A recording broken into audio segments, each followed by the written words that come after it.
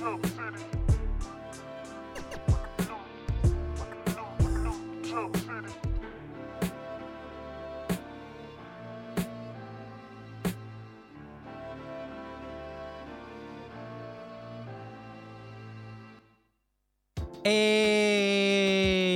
welcome to New Jump City, everybody, where we recap the week in American and Japanese sequential art. I am your host, Christian, the unbiased king, Espinal. And joining me through Discord, it is the man, the myth, the legend, the tank top sage. It's Joshua Gangsta Time Cole. Well, it's called Partner, but it should be called Gangsta Time. What's good, Chris? Hey. What up, everybody listening? Oh, yeah. Also joining us, it is our producer. It is Edgelord. Big news, Brian. なんというビッグニュース What's up, nerds? Wow. I am very excited for today's show. We are back to talk some manga. I'm very excited. We got One Piece. We got all this stuff. So we got Jujutsu Kaisen back this week. That's a big deal. So let's not waste any time. And let's get into plugs. You could find me at the Chris Espinal on Twitter and Instagram. Josh, where can they find you? At JD Cole_37. That's on Instagram. And at New Jump City Josh. That's on Twitter. Oh, yeah. Brian? You can find me at b.esp on both Instagram and Twitter. And if you ever want to catch me when I'm streaming, you can find me at twitch.tv/8punchline. Yes, you can. You can also follow the show itself at New Jump City on Twitter and Instagram and TikTok. Check us out on those platforms. Email us at newjumpcitypod@gmail.com with any questions, suggestions, anything you guys want us to talk about, any comments you have about the show itself. Let us know there, or you can hit us up on our YouTube page for the comment section of the episode that you're listening to. We're still in pretty much audio only mode, but I have been uploading to YouTube as well again. So check us out on that if you prefer listening to a podcast on YouTube. If you prefer the audio version anyway, we're pretty much everywhere you get audio podcasts, whether it's Spotify, Apple Podcasts, Google Podcasts, Pandora, all of these places we're available. So check us out on any of those platforms. And I think that's it. Right. I think that's all for plugs. Without further ado, let's get into the show. Spoiler alerts ahead. One Piece. This is One Piece chapter 1083, The Truth of That Day. Last we left off, Sabo has returned to the headquarters of the revolutionaries, which is currently residing in Kamabaka Queendom, which is Ivankov's island. He's about to get into what has been going on with what happened at the Reverie for real, which I was actually worried that we actually wouldn't get into right away. But thankfully, Oda has been merciful in that department. He has gone into it directly. And it starts off by Sabo saying that he has completed all his objectives. And apparently he had 3 objectives and reasons for being on the Reverie. The first of which is to destroy the symbol of the Celestial Dragons, which it is as a declaration of war. And it is interesting. That symbol is the exact same one they brand slaves with on this. So I'm wondering the significance of it. But yeah, basically is to pull the Straw Hats on Enies Lobby and destroy the symbol and declare war officially against the world government. The second is to free as many slaves on Mary Joie as possible, and specifically Kuma as well, to return Kuma. And the third is to venture into the land of the gods and destroy their food stockpile. So apparently he managed to do all 3 of those things. And the results, as Dragon has, as we know, but Dragon kind of recounts for us, is that their influence in a dozen countries has increased, and it ended in 8 successful revolutions, as we've seen. Of course, one of those ended in a pretty big tragedy as Lulusia was wiped out by Emu and Uranus, not my anus.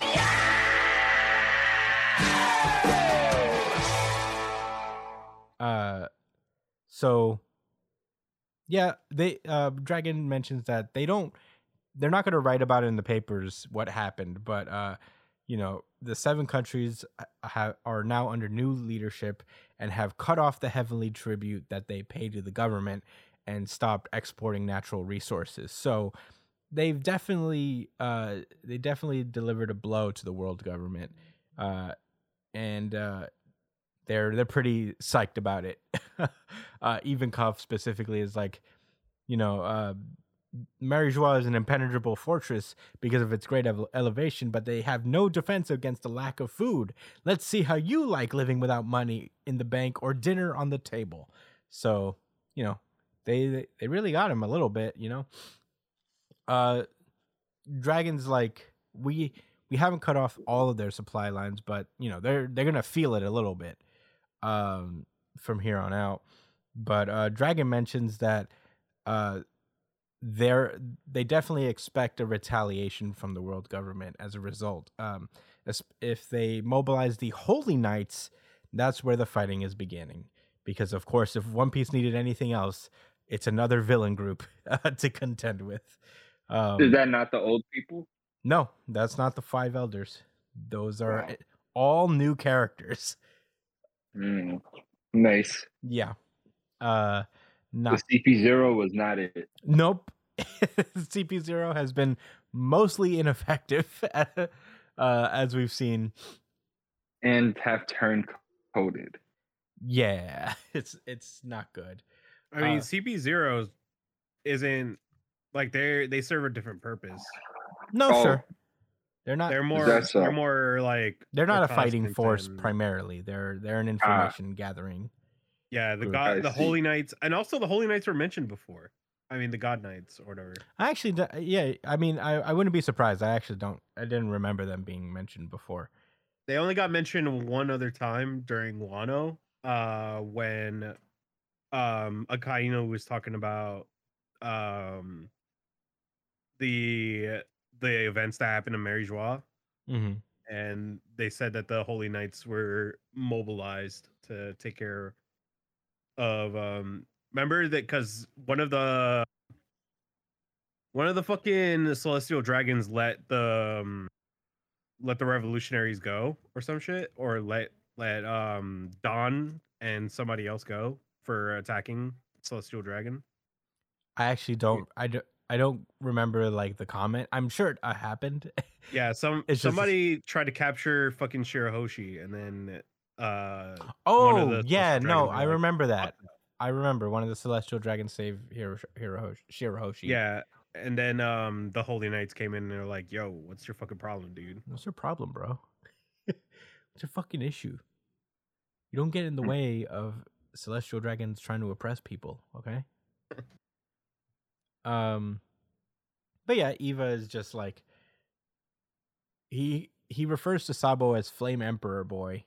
He's like, "You're the one they'll be after most of all." He's like, "I'm still not feeling that name." Dragon mentions that the truth behind the assassination of King Cobra has turned you into a hero in the people's eyes. From the rebels' perspective, any king is an op. No king is truly respected, but most of them are shitty. But there are some wise and just kings who are capable rulers, and Cobra was considered to be one of them. So, it's not. It's unfortunate that he was the one who had to go, but Sabo, in a pretty cold line, he's like, "Well, I'm sorry to King Cobra, but that works for me. Anything that gets the flame of revolution burning." And Dragon's like, "I like that attitude, I do too. Yeah. He said, "I'm sorry, Vivi's dad, but it had to happen. I don't care." However it worked out. Go world. Yeah. So basically they slapped down the newspaper of Cobra's assassination, and Sabo is pictured dead to rights next to the corpse of King Cobra, and they asked Sabo basically to tell his side of the story. And lo and behold, we actually get it. We cut to a flashback of what's going on, what happened at the Reverie, and it happened a month ago. Of course, the revolutionaries have been, on the loose, causing havoc around Marijois. We get to see Karasu's ability as he comes in and rescues a former pirate / current slave with his soot powers. And yeah, he does some cool stuff. Lindenberg is doing his thing like a little rocket raccoon that he is. Doing stuff with his cool weapons and lasers. We see that Fujitora actually takes on Karasu himself. And meanwhile, Morley, the captain of the Western forces of the Revolutionary Army, is taking on Green Bull. And, they do a big fight. We actually get a little cameo of the rest of, like, the former CP9 members, which I guess was nice. I was wondering what happened to them for a long time, but I guess they're all part of CP0 now. They haven't really changed. Right. Yeah, it was cool seeing them. Yeah, they haven't really changed much in design except for Fukuro. He seems to have like, what's his face from the Matrix?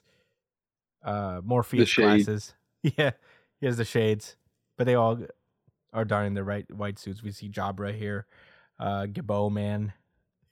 But yeah, it was cool to see them. The fighting commences, and meanwhile, Sabo is looking for the collar key that controls the explosive collars that are usually around slaves' necks.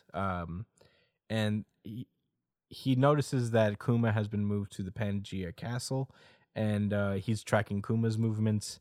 And he notices that Charlos, the worst of these celestial dragons, it seems, is still looking for Shirahoshi, as if he hasn't learned his lesson from getting punched in the face several times for acting up. And we do see Jewelry Bonnie. He's got something on his head too. He's got those are all like cannon wounds, right? Yeah. Yeah, wasn't it can't? No, the Don Quixote celestial dragon beat the fuck out of him for trying to get to Shirahoshi. No, right. What I'm saying is those wounds are canon.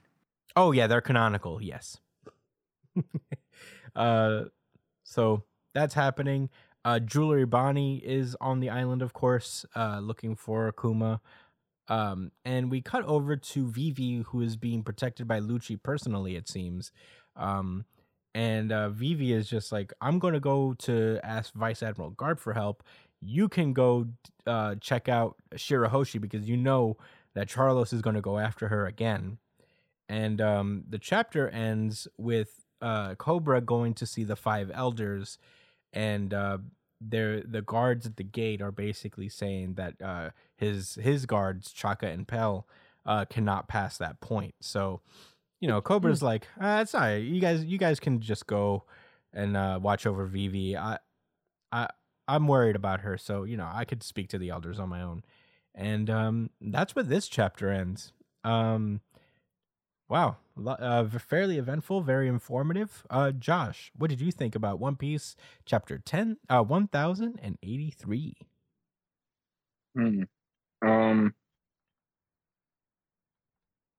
This was my RGC for the week. Whoa. For sure.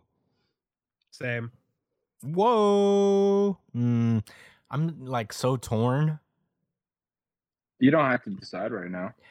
I'll put mine on hold, but I'll give you guys a. You can do regular RGCs. Yeah. And do hey, you make the rules. Yeah, you know what? I feel like if it's not in my heart, if it's not an immediate yes, this may not be my really good chapter of the week. But how about the audience? It is. Well, I wanted to wait till later, but it is tied with another series. So okay. But I'm gonna give it the really good chapter of the week drop. Certified RGC. Certified RGC. Certified RGC. Go on. Okay. So I was really excited, I'm sure as all of us were, that they immediately got into what Sabo was talking about. Even if we didn't get to like the really how do I say, the I guess the catalyst, like the plot catalyst for the state that the world is in. Mm-hmm. But we're I like that we're getting like a little flashback for it. It's hopefully it'll last like another chapter or two. Like you said, it was cool to see like a bunch of characters returning from the revolutionary captains that I'm not gonna hold you, I think are all dead. No, they're to there. the, They're all on the island. oh, they are? Yeah, The you saw. captains? They're in the last chapter. They're there. They made it out. They all escaped. That's nice. It's really nice. Really nice. Okay. So yeah, it was it was nice seeing the old CP officers. I have a special connection to Komadori. Yeah, don't we all? Yeah. Well, Yo yo. we do here at New Jump City, that's for sure. And with Monster Chopper, good times. So I just want to. I know you guys probably have other thoughts on the chapter, so I'm going to get specifically into like what made me think the most, which was like coming back around the topic of Cobra's death. Which if we go back to pages 5 and 6, where uh, what Dragon is discussing how the world thinks that he killed Cobra, and your boy Sabo responds with Meros, whatever. I could care less. It's helping. It's helping the plan. It's helping the process. So I just wanted to know, how do you guys personally feel about that? I want to start with Brian. Like, what are your thoughts on how Sabo feels about that? About Cobra's death. Yeah.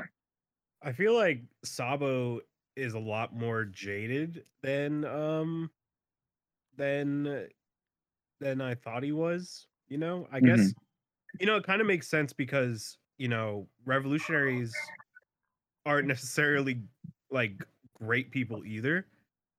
Because you can't really be all sunshine, like I have a sunshine and rainbows perspective on things if you're trying to bring about change in the world. If you see that the world is like terrible right now and like you are trying to make a step for change, so you can't really be like, oh shit man, he fucking died, oh no. Like, unfortunately Sabo's right, like his death might actually spark something in people.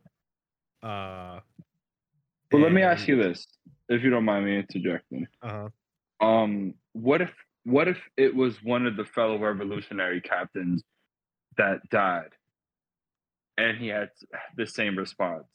Would you have felt different, or do you think you would have felt the same? I think the revolutionaries as a whole just believe that sacrifices have to be made. I think it's fucked up, but I think that's just how they think.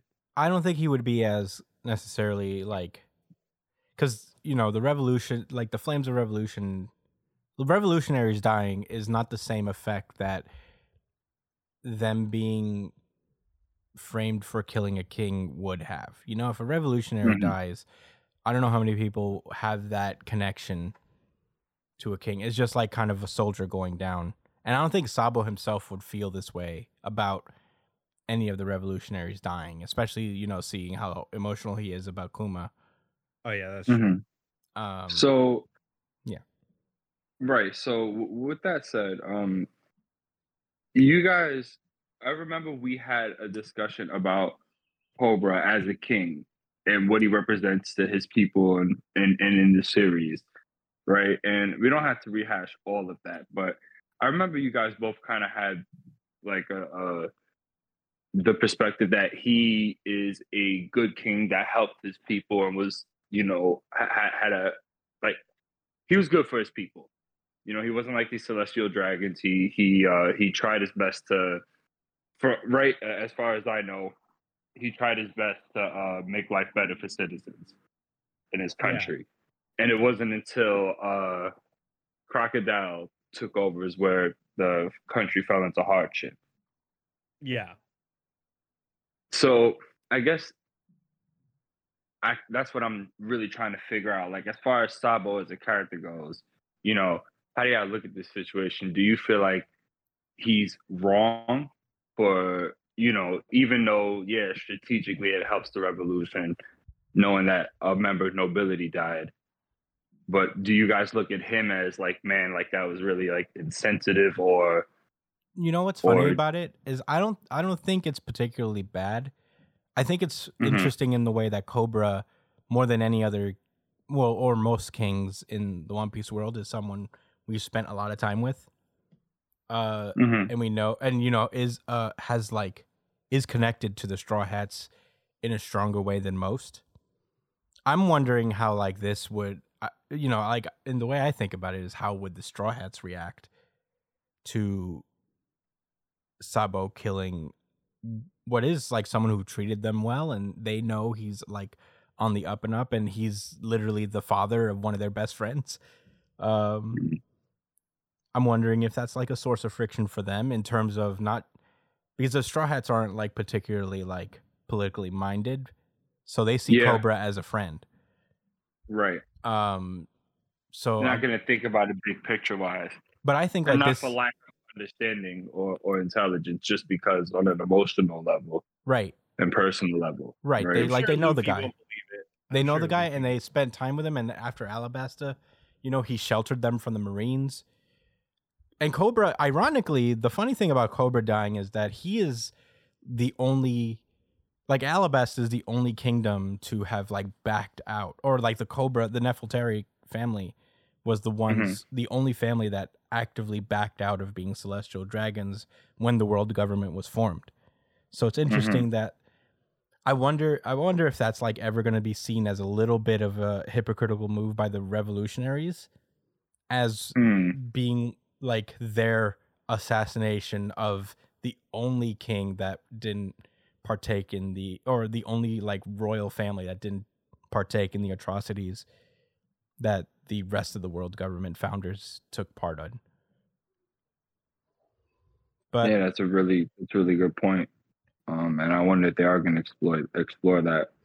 Yeah, it would be interesting. I don't think Sabo is particularly a bad person for thinking this way. These guys are fighting, like they have a more noble cause in mind. I think it definitely makes him more jaded, though. Yeah, sure. He also, he doesn't have the same relationship with Cobra that the audience has or the Straw Hats have. To him, Cobra is just another king. And in the revolutionaries' eyes, the world government is the enemy. Like, they're different from pirates in that they're like a group that is actively only targeting the Navy and fighting the Navy specifically, whereas pirates tend to just run afoul of the Navy and just become naturally enemies. These guys are aggressors towards like the military and the government and stuff. So it's a different relationship altogether. And, we've seen how shitty the government can be, so I don't blame them for thinking this way, really. I mean, they went ahead and erased an entire nation because they wanted to create their own, they wanted to make their own decisions. Oh, yeah. So, yeah, I mean, the One Piece government in particular is pretty foul. So, yeah, it really makes sense for Sabo to feel this way. I think, like, the revolutionaries, with the little we've seen of them, are like one of the more interesting groups in the series in general, and it is super cool to see more of them. But I think that's my answer to it. It's a little complicated, but I don't think Sabo is like particularly evil or bad for thinking this way. I think complicated is the word for me, for sure. So just to kind of respond to your thoughts and Brian's, I guess, to a lesser extent. I do believe that this conflict is setting up. I don't. I think we're gonna have conflict between the revolutionaries and the Straw Hats, but I think it's gonna be for more reasons than just Cobra's death. I think more things are gonna happen in the future where they're not just running into Shanks and Blackbeard and Navy people, but also revolutionaries that may be counterproductive to what the Straw Hats have to go through, or the people they're trying to protect. We'll see. Those are just kind of what I feel like we may see, and I think that would be really interesting. Mm-hmm. Although I'm not gonna lie to y'all, I'm really hoping that that's not the case, and that Luffy does. If he does have any type of political thought to him, not that he must, but that he would kind of organically side with his father and the revolutionaries, because that's their goal as well, to allow to give freedom to people to make their own decisions. I think just naturally Luffy he's literally the god of freedom right now. Right. I think it would be, I think he'd be, if there is a conflict, it would be for entirely different reasons. I don't know what they would be, but I don't think he would have in any opposition to what they stand for. Exactly. I think it's going to be a series of emotional occurrences. Like Right. perhaps like maybe the Straw Hats will be on the island, and the revolutionary, like maybe there'll be someone there, like one of the captains, and maybe they're really cold towards the people, and they're like, listen, some people got to die in order for this goal. Maybe something like that. I think that's really all right. I ain't gonna lie. I think that's a little corny or cliche narratively, but this is Oda was speaking of, so I'm sure he can make anything more engaging.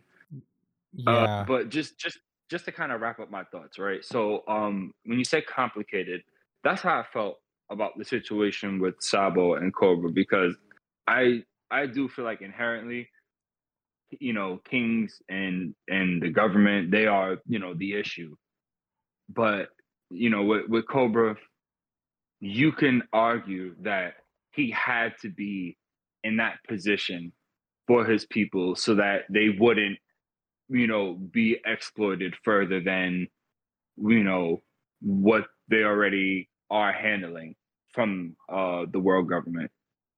It's like I've said in the past that, regardless if he was a quote unquote good or wise king, you don't need to be in the position and live in the castle and be above anybody. I don't agree with that.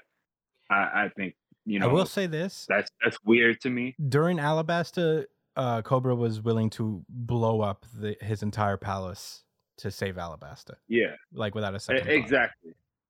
So right, and that leads back to saying why the thoughts are complicated. Because with Sabo, I do agree with him, and it's sad. Emotionally, it sucks that he passed away, and I think we're gonna obviously the end of the chapter, we've seen them question Sabo, like, hey, like you're our man's, but we have some evidence here in the newspaper, and we need you to break it down. So I don't know. Luffy's not going to believe it. We have to find out if 'cause Sabo actually did it or not. But I'm just that's saying, the thing. though, like Sabo didn't do it. I think like Sabo's being framed, and I think Dragon in his mind is trying to hear the whole story, so he should so he can figure out if he wants to roll with that accusation. You know what I mean? Like yeah, for sure. because he's seeing that like Sabo's the story of Sabo killing Cobra has sparked a lot of inspiration in other countries to rise up and take control of their own countries. So I feel like, but he's in this complicated spot where Cobra is different. He's like the only guy that's like kind of like that has that history with the world government, and his family's not really involved with all that shit. So he has to know that it wasn't fucking weird that he like that Sabo killed a king of such high regard before they can be like, okay, yeah, fine, we did it, you know, just to keep that fire of revolution going, you know. Right. You can. I mean, I had the confidence in Sabo, and not even aside from the characters, just narratively speaking, if any kings were going to be assassinated, it would be Cobra. Yeah. Out of all of them, Mm-hmm. there's incentive there. You know, Sabo knows he didn't kill him, so he has no reason to feel some type of remorse. It was unfortunate given who he was character-wise, but you know, ultimately he was a part of and represented something that they're trying to take down, as nice as he was. Mm-hmm. You know, and regardless of the circumstances. Right. Because he's out here fighting and risking his life. Mm-hmm. So it's all the same. Yeah, that's what's interesting about it you know, too. Because if you remember way back in like that one intermission from Wano, the five elders before all this happened met with Emu and asked him if there's a light, what light he wants them to snuff out. Mm-hmm. So I think like they probably chose Alabasta, and the killing of Cobra is the first step in doing that, and just like wiping out that family line. When you guys called it? Hmm? When have you guys called it too? I think a lot of people called it. I feel like that's not like such a huge leap to make, because like we already know that that Alabasta is looked as different because of the Nefeltari family's like distance from the original 20 founders, and their hesitancy to become celestial dragons. So it's between them and Fishman Island, who are not necessarily, who have just like been inducted into the world government right now and are not very highly looked upon. Right. So, you know, it could have been only one of those two, because the other kings seem to be in line with. Now we are leaning towards Alabaster getting. Yeah, Alabasta was the most. And I wonder if Crocodile's gonna feel some kind of way about that. I don't think Crocodile has any emotional stake in. He's Alabasta. not from Alabasta? No. Oh, okay. He only tried to take it over because there was rumors that Pluton was there. Oh. But no, it's actually on Wano. Not even close. He did even. Not even close. Not even in the same zip code. No, he had to go under a whole nother wall to get to the Pluton. He was in off. 20 years. He was off. But yeah, I don't know. Was there anything else you wanted to talk about, Josh? No, just ultimately, I think Sabo is perfectly rational and reasonable. Makes sense. No, yeah, I think the word I'm looking for, right or wrong, conscious. These are all similar words to what I'm looking for. Morally speaking, he's right at this. It is unfortunate that he died, but overall a good thing. Brian, any other leftover thoughts about the chapter?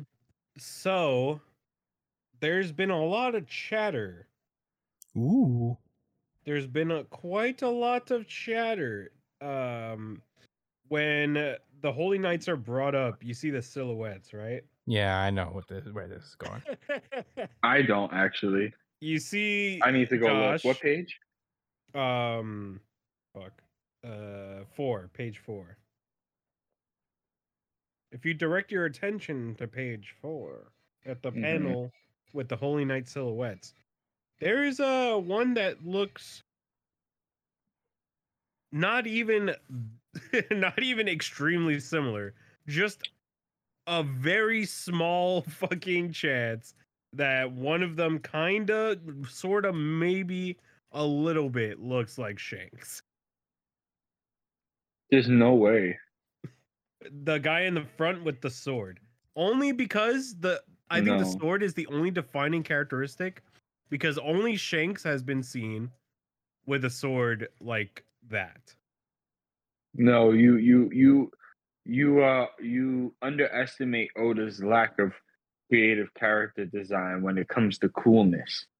When it comes to But weird shit, he can create, endless amount of characters. But for his archetypal coolness, they're all similar. I don't know if you guys noticed. Yeah. so what's really like the theory is that it's not Shanks. It's one of Shanks's family members. They're saying that this is a member of the Figureland family. I don't know who the fuck the Figureland family is. I know they were mentioned in the most recent One Piece movie, The but figure. the Figureland family, which may have ties to the Celestial Dragons to some extent, perhaps. I don't know. This one's not very this one's not very fleshed out, but Mm. people believe that Shanks has a connection with the Holy Knights, which is why he's able to so freely do whatever the fuck he wants. You know, like go into Mary Joie and meet with the Gorosei, intercept fucking Yonko on behalf of of the Navy. Like he's done a lot Mhm. of things for both sides, you know? Yeah. And he might just be getting away with it mainly because of his family ties. Can I be real with you for a moment? So. Yeah. This sounds like an agenda. That is just a cope by people with agendas. I Yeah. did the drop. That sounds like an agenda from Shanks fans that need more, that just need more than what we've been given. They got a little A hockey taste. man? You mean a fighter who relies on hockey? They got a little taste, and they're like, you know what? Let's expand this lore more. There's a whole family of hockey men, and they're all cool and swag, and all A of them hockey lost their man? arm for somebody else, and they're all at the end point. I am a Shanks fan, by the way, but I do not have Uzumaki genes. That is just a cope by people with agendas. I'm a That is regular just a cope. person. I'm a regular dude, okay? Not one of those. Yeah. Like Brian, apparently. And these theory crafters. I also I'll say speaking this. of the Holy Knights. Oh, sorry. I Go ahead. think it's highly unlikely, but the theory kind of tracks enough that I can't really count it out entirely. But in my heart of hearts, I don't really think it's Shanks, because I think like the world government can be pussy sometimes. So if Shanks pulls up to Mary Joie, I feel like the Gorosei would be treading lightly. They wouldn't want to just like fight him.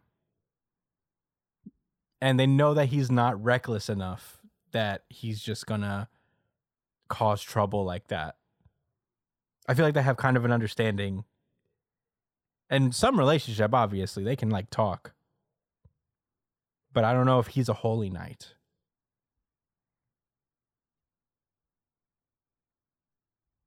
There's so it's much either for he's Shanks we don't related know, to bro. the Holy Knight or he has some connection to them. What is his goal, man? What Shanks? is his plan?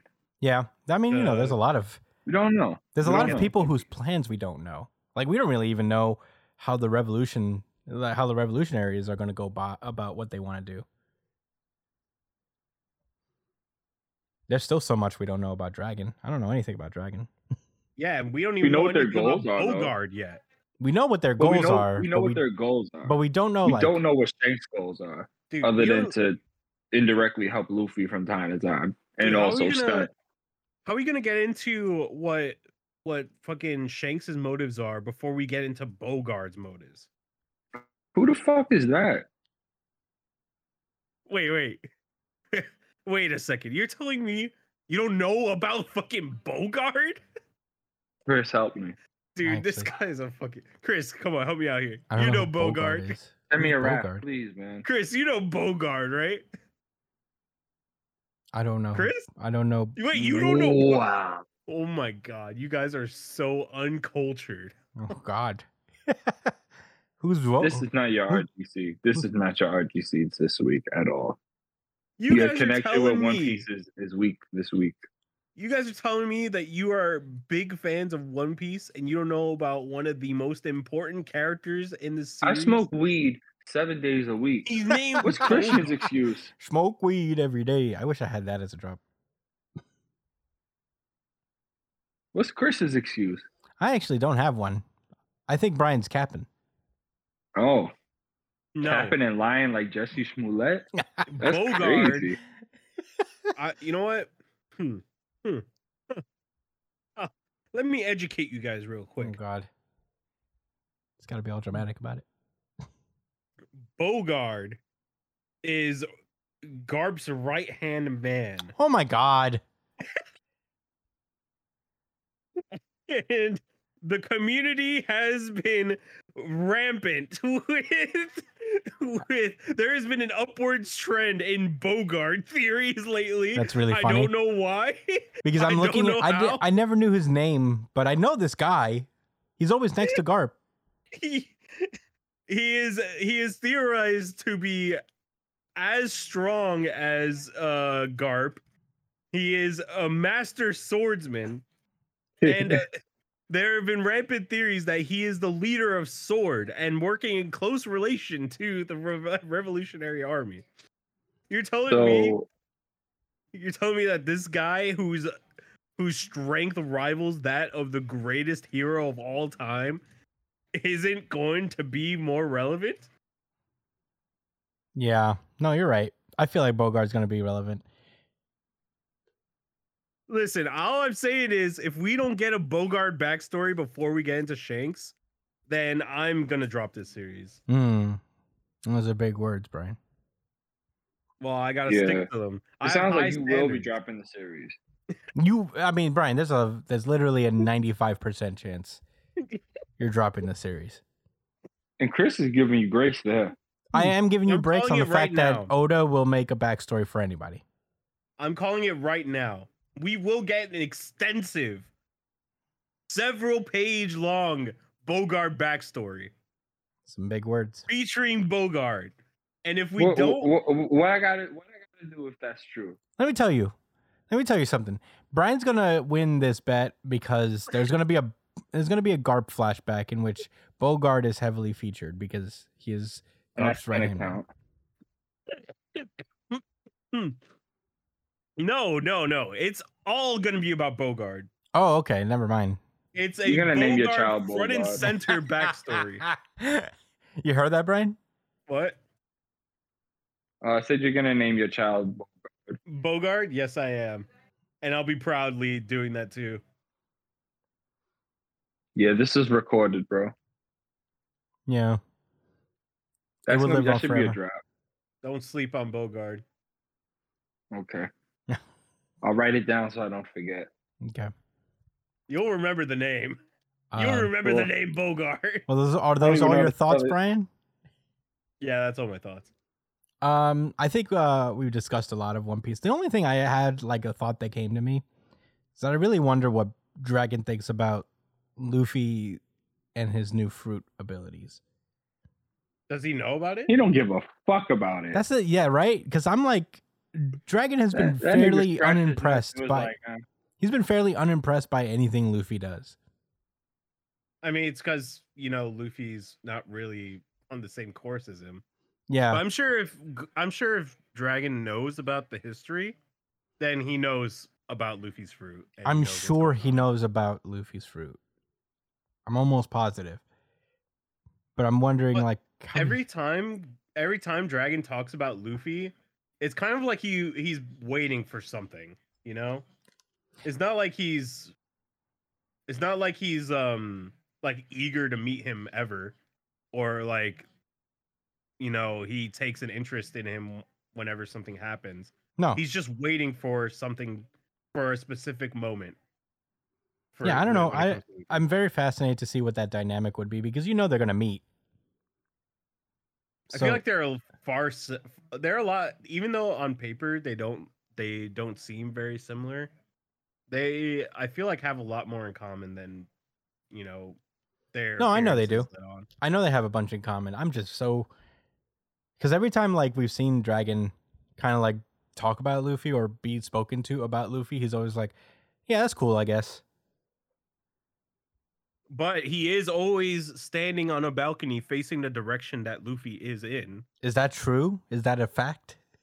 Yeah, no, that actually is a thing.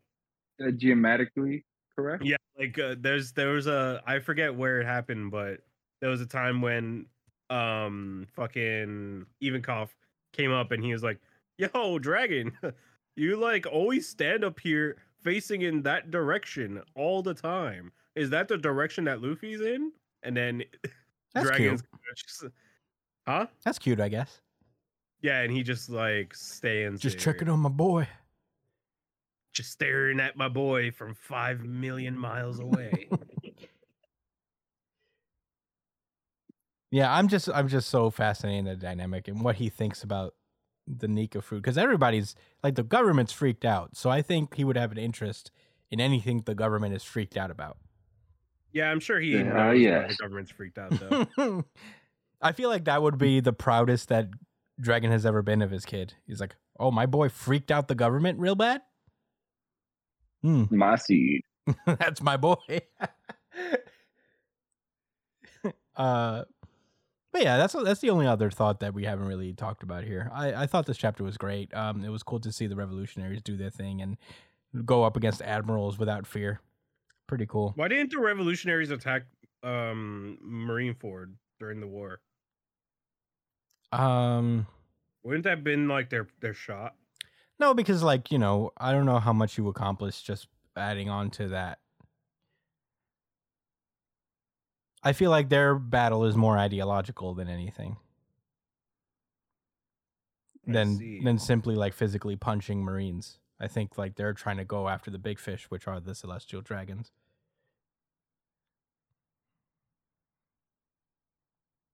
Agreed. But yeah, I mean, that's all I got to say about One Piece. Fantastic Yeah, chapter, as always. So glad that it's not off again this week, but I'm sure this will be it. I'm sure we're coming up on a break. I know it. But I am very excited to read it next week. So excited. One Piece has been so cool. Yeah, Bogart fan club, stand up. Yeah, let's go Bogart fan club. But is there anything else you guys want to add before we move on? Go Bogart. All right. Then let's move on to the next chapter. Bloody Cross. My Hero Academia. This is My Hero Academia, chapter 388, Toya. Last we left off, lots of stuff was going on with Toya. He is burning his way over towards the shelters that the heroes have created for themselves. And Endeavor is the only one to really stop him. As he's trying to stop him taking a massive fire beating, he is noticing that in basically at death's door, Toya's rather, his ice quirk has started to activate within himself, and he has finally decided, you know what? I'm taking responsibility. I'm going to boost you up into the sky, and I won't let anybody else get hurt because we are a fucking traumatic family. And as he was boosting himself up to do that, Rei, the mother of all the Todoroki children, has appeared to help out using her ice abilities to cool down Toya. And this chapter starts out in the evacuation system, where the heroes have been contending against the spies that All For One has embedded within the evacuation system. We see, I forget her, Kendo, her name is, right? Yeah.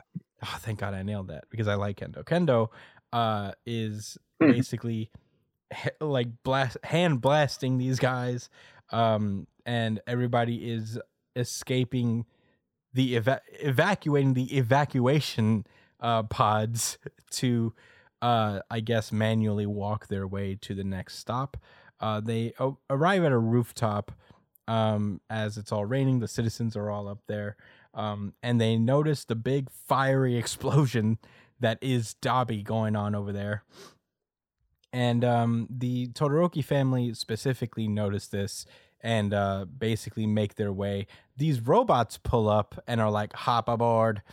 So I guess for some reason they decide to take Rei to the epicenter, and the robots say, she basically commands them, like, take me to the epicenter of that big old my sun explosion. And the robot goes, we exist to serve humans' desires. I'm like, all right. Thumbs up. Thumbs up. And as it gets incinerated, I guess this fucking machine dies. Goddamn. It's taking quite the punishment. Yeah, That's for sure. It's not doing great. Like the Terminator. Yeah. So, Rei, we cut back to the present, and Rei is trying her best to basically freeze Toya. But it's not working. His fire is just too overwhelming, and it is burning her to a crisp as well. But her forehead is done. Ooh, it's not good. It's not looking good right now. Ugh, that's brutal. Imagine your forehead peeling like that. Eesh. Yeah, her forehead's forever going to be grilled and fried. Nice fried forehead, I guess. Yeah. And yeah, basically, as this is happening, Toya also notices that Natsu and Fuyumi are in the background as well, using their ice powers to supplement her ice powers. And, they're getting closer and trying their best to also cool them down. I think does Natsu have the mom's abilities as well? Because I know that the sister always did. I'm not sure if Natsu also. Natsu, I think, also has ice powers. So yeah, I didn't know either of them. I knew Fuyumi had it. Toya and Shoto are the only ones to inherit fire, I believe. So yeah, the family just gets closer and closer, and the chapter ends with this visage of the family kind of coming together and embracing Toya to a degree. Crazy short chapter of My Hero, only 12 pages, but eventful nonetheless. He must be drawing up a fucking storm for the next chapter. I think like Horikoshi was actually sick for a time. That's why he took a couple weeks off. And these chapters are usually at least like a week or two ahead done. So this might have been the chapter that, he was working on when he got sick, and he just kind of cut it short so he could recover. That's my thought anyway. But anyway, Josh, what did you think about My Hero Academia chapter 388? I didn't feel the same emotional toll with this chapter as I did last week, but it was still good nonetheless. I was really happy to see the kids pull up and show their ice powers and not be regular people. Nice. But they're also victims of inbreeding and stuff. So They're not inbreed. They're not inbred. You're right, but their bloodline is part of their bloodline is very weird. Oh, yeah, I guess. I mean, yeah. Anyway, yeah, it was crazy seeing the mom get burned up, and then he showed Endeavor's face, and he doesn't have any features anymore. It's just eyes, nose, and teeth. Yeah, he's a skull. You'll know him as that. Like he'll forever be the Red Skull moving forward. Yeah, a fucking Ghost Rider. You know what I mean? Yeah. You're Until right. Eri reverses all the damage. That's a thought. That's something to think about. That would be a really nice happy end of the day. The series ends with Eri reversing time on the entire planet. Yeah. But maybe Endeavor just keeps his face like that. Maybe. Don't do me. I gotta repent. Don't I fix my need scar. this. Don't fix my burned face and my scar. This is who I am, like Todoroki. Oh, is that the poetic thing? Nah, I have a full burnt face. Yeah, I guess that's poetic. Or his sins? I don't know. Maybe. I hope the family freezes everybody and they turn into an iceberg hugging, and but they survive it. Yeah. Like a hugging icicle. Yeah, I feel like Shoto is gonna come in and do that. He has the capability to do the iceberg thing. Yeah, but not kill them. No. Yeah, just save them. Either gonna pull up real quick. Oh, you know what? I wonder when they was looking at the massive fire if it's blue, because that's sick. I can't wait to see that in the anime. Yeah, I think it would be there was blue. if there's gonna be some color pages, it should have been this week or next week with showing that big fire blue. I need to see that. We're being robbed of of an artistic masterpiece. Agreed. Brian, Well, first things first, I want to talk about how much I didn't like Dobby's awakening. Whoa. I thought it was a little corny, not gonna Whoa. lie. we addressed that last week too. I thought I never this thought I'd hear was from Brian though. I thought this was a weird way for it to come out. And I feel like I think it was like 900% more interesting with the fact that, you know, Dobby was more of a fucking like like seen as a failed product compared to Shoto, who is like the perfected product of Endeavor. And now just giving him fucking ice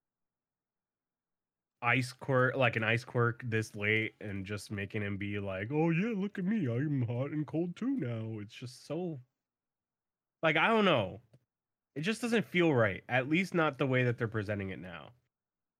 And now getting into this chapter, I don't know, reading it again, it's, you know, it's a little bit better than last chapter, I guess. I just feel like, I don't know, this is the best part, like this arc is the best part of My Hero, like when it comes to like Endeavor and his storyline. But I don't know, it feels like it's not hitting as hard for some reason. And I don't know why. I never thought I'd be on this side, but I guess in defense of My Hero, I think like Toya's thing is that he inherited the susceptibility, like the weakness of ice to fire without the ice, and I feel like that has just been the ice quirk all along. It's been dormant, and I think I didn't think of it that way in that regard, where I was like, it's probably dormant. But and the other thing that saves it is that it's not necessarily like he's mastered ice. It's just like instinctually it's there and it exists, and it's the only thing pretty much keeping him alive for this long. But I understand what you mean as well. Josh had a similar thought last week as well.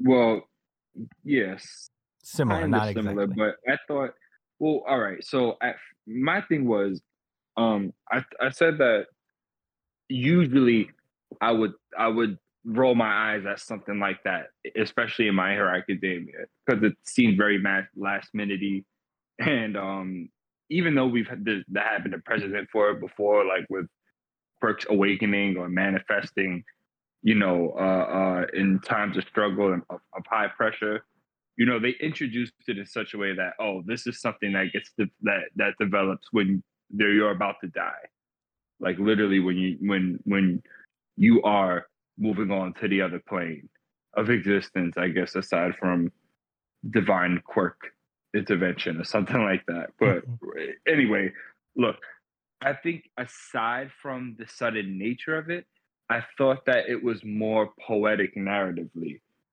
than anything else, and that's why it worked for me, Brian. Because, like Chris said, technically he always had that ice aspect of him, and I don't think it was about him becoming this ice and fire guy to Todoroki's like I don't think it was Endeavor realizing, oh my god, you look what you could have been or something like that. I think it was him like accepting that he like this monster is a product of him and and what his mother created, which was even more powerful by the fact that she came at the end willing to destroy her own body because it was she was accepting like this is our responsibility.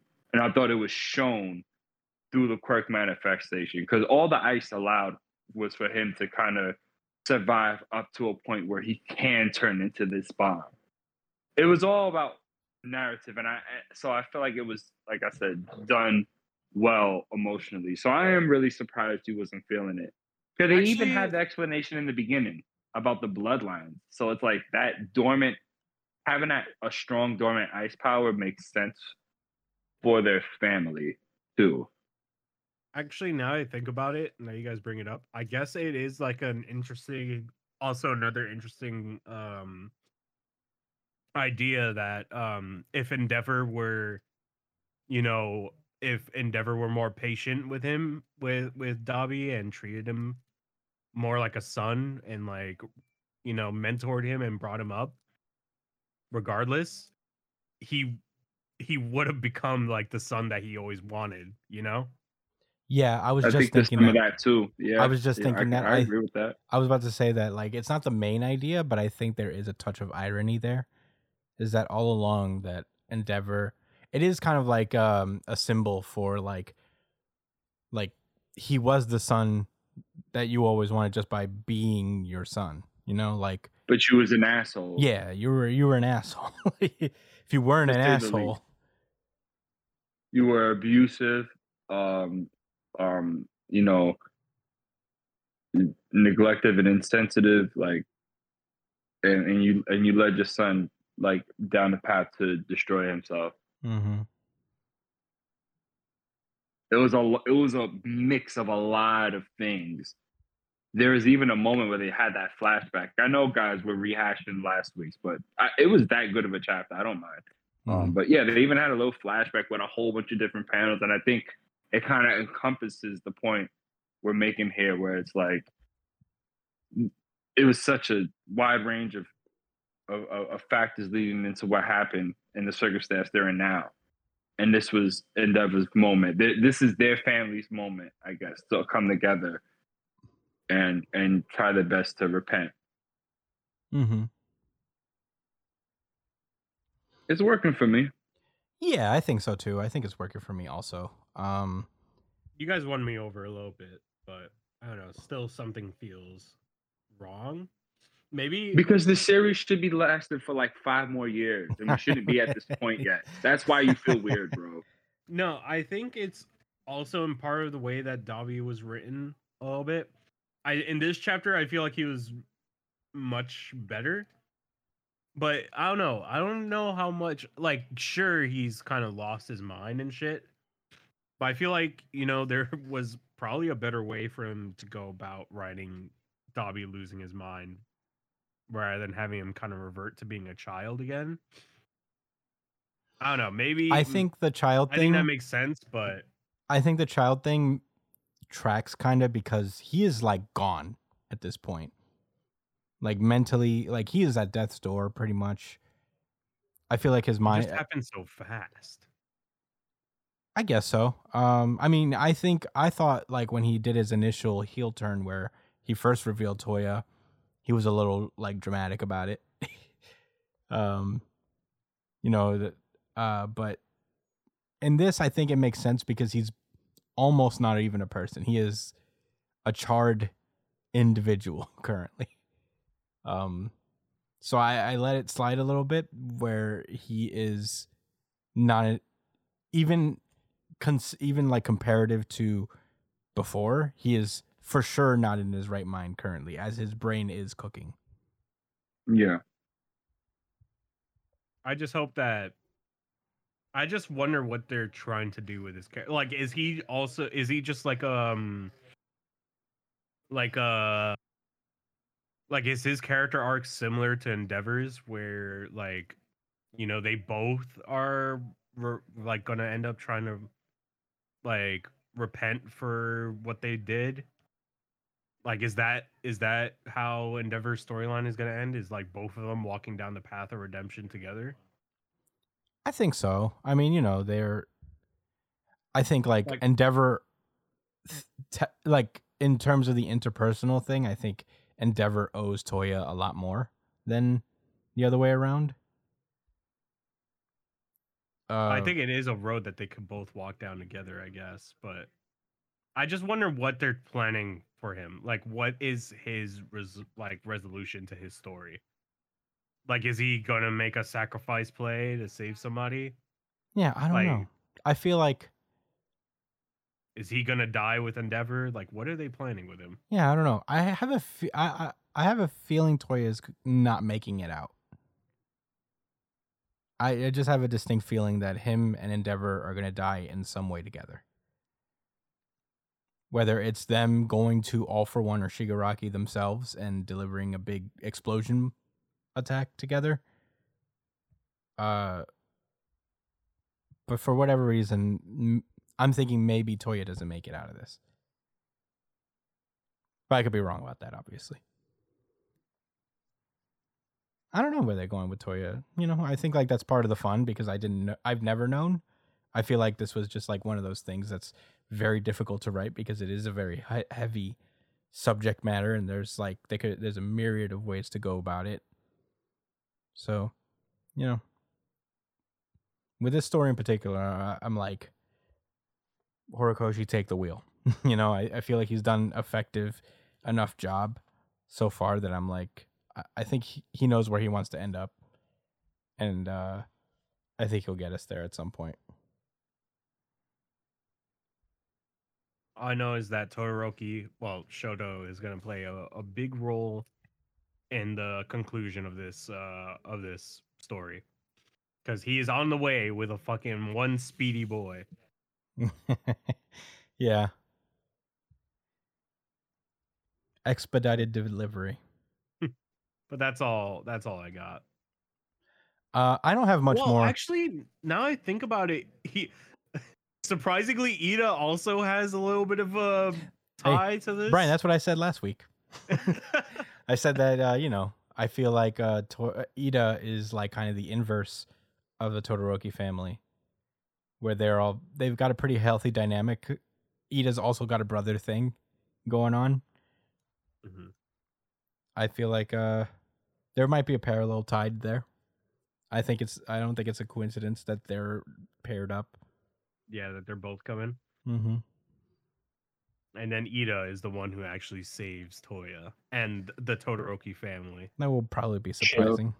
Chill. Yeah, you are very ambitious. Ida takes them to family counseling. He picks them all up and runs them into a therapist office. That would be crazy and probably warranted. Illusions of grandeur. That's all I got. Yeah, I don't have much Brian more. is schizophrenic. What? I said Brian is schizophrenic. That's crazy. The voices. The voices. His voices that tell him that My Hero Academia will be coherent.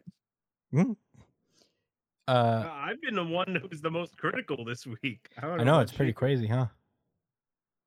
I'm sure it'll change next week. Yeah, I don't have much else to say really either. Obviously, a very short chapter, but that's not necessarily a bad thing, I think.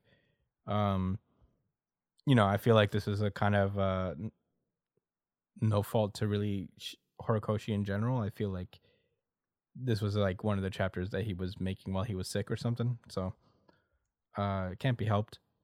He got a lot done in that time, I guess. I think the robot thing was a little weird. It's like, why? How did the robot know to come get them? I think it was just Brian, like how did you feel about the robot? I think the robot On a was scale just of like 1 to 10.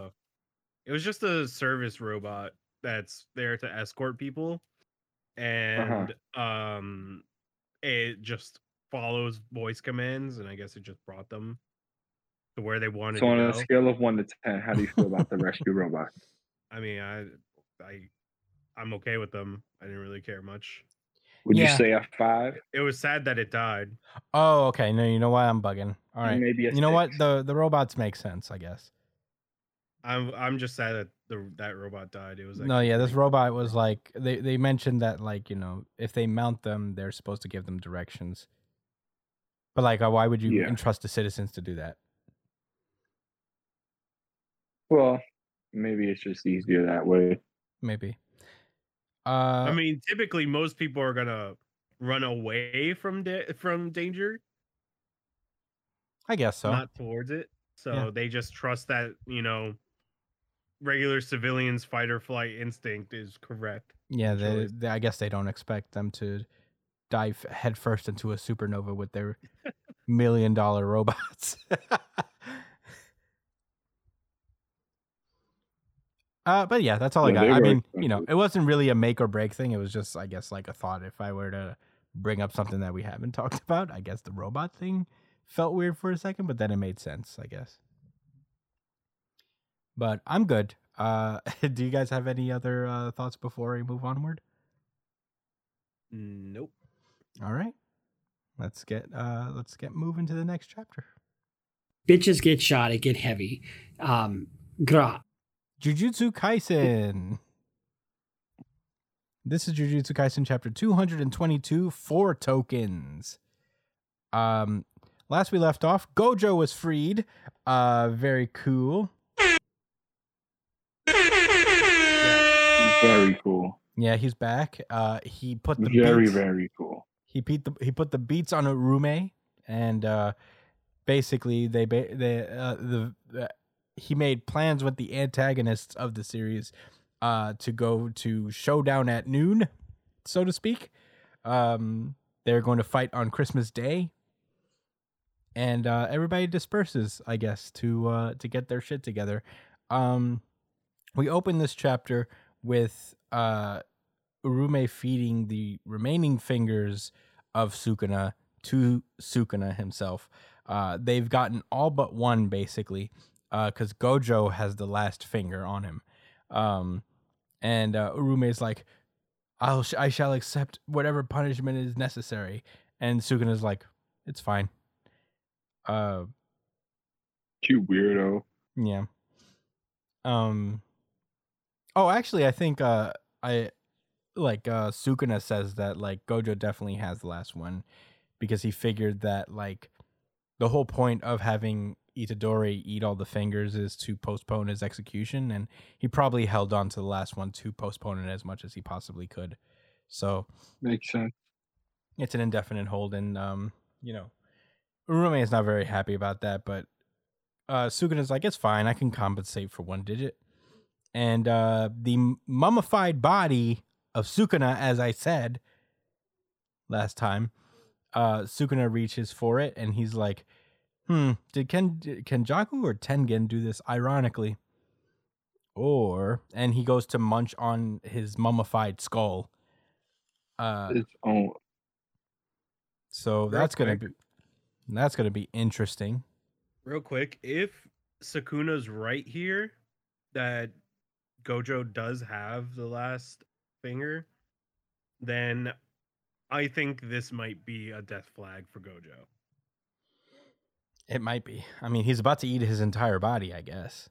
It's not because of that. I think it's because, you know, Gojo, that shows that Gojo is always looking out for his students, right? Mm-hmm. And he's currently possessing, like, his boy, like his surrogate child at this point, or his surrogate little brother. Yeah. So the odds that he wins this fight without having to kill Megumi at the same time is extremely low, and Sukuna knows this. Well, I think Gojo would do it, though. I don't think so. I think he would. I feel like... I think Gojo is going to go into this fight Like, obviously, he's gonna try to win, but he's not gonna try to kill. He's gonna. Well, let's save some thought. He's going to hesitate for one split second, and that split second is going to be enough for Sukuna to kill him. That's what I'll say. Yeah, I don't know. Like Gojo, the man who has literally all of time in his control, essentially, slips up 1 second, and that costs him his life. That's what I think. Counterpoint: Gojo just wins. Imagine. I feel like Jujutsu Kaisen would do that. I feel like he would, but I don't think he's like that. I don't think he's like, sure, if he wasn't possessing Megumi, this would be a free fight for Gojo. I think Gojo wins. But he's possessing Megumi. So I think this is going to play a big role in this. Mm-hmm. Like, I think Sukuna might just let Megumi free for just a moment, just to throw Gojo off, and then repossess him just to kill him. That's possible, but I don't know. Something in my gut is like just being like, I feel like Gojo is, although he does have like an affinity to care for his students and his friends and all that stuff, I feel like he understands that Megumi is more than likely far gone at this point. And even if he wasn't, just having fucking Sukuna so fucking powerful in his body is probably just too big a threat to even consider it. Here's another possibility. And this is, all right, I'm going to preface this by saying that this is as out there as it could possibly get. As absolutely astronomically out there. Like fucking 10,000 galaxies away. But they make it a point that there are multiple people who could surpass Gojo, right? So what if, to save Megumi, Gojo allows Sukuna to possess him, so that everybody can band together to kill Gojo with Sukuna in his body? Wow. Wait, can you say that again? That is pretty crazy. In an effort to save Megumi, he allows Sukuna to possess him, allows Sukuna to possess Gojo, so that everybody who is said to possess, to surpass Gojo, all bands together to beat Sukuna and kill him within his own body, right? Like to finish off Sukuna by killing himself. That would be out there. But that wouldn't happen, right? I think it's unlikely. I think it tracks, but I'm also like, I don't know about that one. Maybe he'll create like a binding vow with Sukuna, like, I'll allow you to have my body, but you have to kill Megumi, and you need to, and you can't kill them directly or something like that. You know what I mean? I feel like Sukuna wouldn't take it. That'd be too easy. I think Sukuna's done with binding vows with his enemies. Well, anyway, you're right. So, as Sukuna is nomming on his mummified body, we see that Geto is just like on the highway somewhere with a single old style TV and a game system connected to it, and a couch. I think that's literally the calling game. I think that's the physical manifestation of it. Oh, I guess that is a map inside there. Yeah, there's a game console. That makes me think that it's like, oh, is that just the calling game? Like Greed Island? Yeah, it's a Greed Island. So Kogane reveals that after 19 days, 61 players who have not entered the culling game died from curse technique removal. And Kenjaku asks, did they fear being killed? And he's like, no, I doubt their real reasons were so instinctual, because, I guess the rule that Higurama added allowed them to avoid both, I guess. I'm not really sure about what they really mean by that. Yeah, I actually didn't understand that too much either. Yeah. Isn't Higurama Higurama's the lawyer. the lawyer, right? He created a rule. Yeah. You remember when Itadori first fought him, and they asked him to create a rule with his 100 points. Oh, that that you could survive by transferring points or something like that. Mm-hmm. Yeah, I think that was the point rule where you can survive by transferring points, but that still doesn't deal with the fact that like players had to enter in order to not die. So I think they're referring to those players specifically. Okay. But yeah, I guess they're basically saying that, like, you know, people, a lot of potential sorcerers died, and the people of this country believe that their reality is stable, even though the lives are always on the brink of ruin. So you know, I feel like they didn't have the motivation to really like even try to fight for their lives, is what they're saying here. And you know, because they didn't really have a hope of a future because the world's so fucked up. So yeah, that was a bit of a confusing conversation, I guess, in a sense. But we cut back over to Gojo, and he is with the healer lady, and the his driver friend Ichichi, sorry. And this is where they actually tell him about Nanami, because he by the time Nanami died, he was inside the box already, so he didn't know Nanami died. So you know, Ichichi apologizes, and he's like, "Why do you got to be sorry for?" He's like, "Oh, I thought you were implied that why did he die and not me?" Yeah. And he tells them, it's like, "Hey, you guys still have a big job to do. Stay sharp." And then Ino walks in, and he has something to say about Nanami. He removes his. He's one of the sorcerers from Shibuya. I forget his technique exactly, but it was like a blood art one. No, that's not the blood art. Kid. No, I don't remember. If you want to look it up, Brian. What's his name? Ino.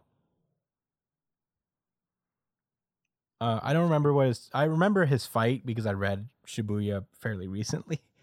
But I remember this. He's the hat guy. He's like the mask. Yeah, I remember this guy. Yeah. Let me see what he was like Nanami's student, basically. Like before Itadori, he was like Itadori's senior. Auspicious Beast Summon. Yeah, he had this other thing with like. He has like spiral like horns, and he could fire horns. Yeah, but he has to have his face covered, which is why he wears that mask, I think. Yeah, his face is covered in some of these panels. Yeah, like part of the conditions of his technique is that his face has to be covered. It's kind of cool. His fight was dope in the Shibuya arc. But anyway, we cut back over to Mei, who is watching Itadori train, I guess, and it's revealing that she is setting up basically a betting. You know, to see between like the battle, she's like setting up odds between Sukuna versus Gojo. And a bunch of people are betting on it. So, you know, she's making money, which is good for Mei. Meanwhile, Itadori is training with the vice principal, I think this guy's supposed to be. He's also one of the guys from Shibuya who does like the new shadow art style. Yeah, isn't that the sword dude? Mm-hmm. It is the sword dude. And he's, I guess like this is a page that kind of confused me because I'm not sure exactly who's saying what in this moment. Because he says like Itadori's talking to himself. Oh, okay, yeah. Because I guess I was confused as to why. Because he was like mastered Itadori, and the other guy responds by going Osu. Yeah, I feel like that's an this was a interesting pretty panel. weird paneling. Yeah. Is it that like I don't know? Yeah, I'm so confused. I think Itadori's saying. Wait, is he saying?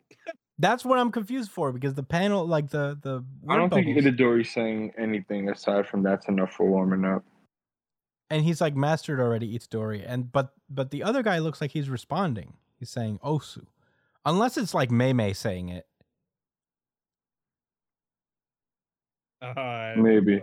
I gave up. Yeah, I guess Because like even like the speech bubble above that says that's enough for warming up.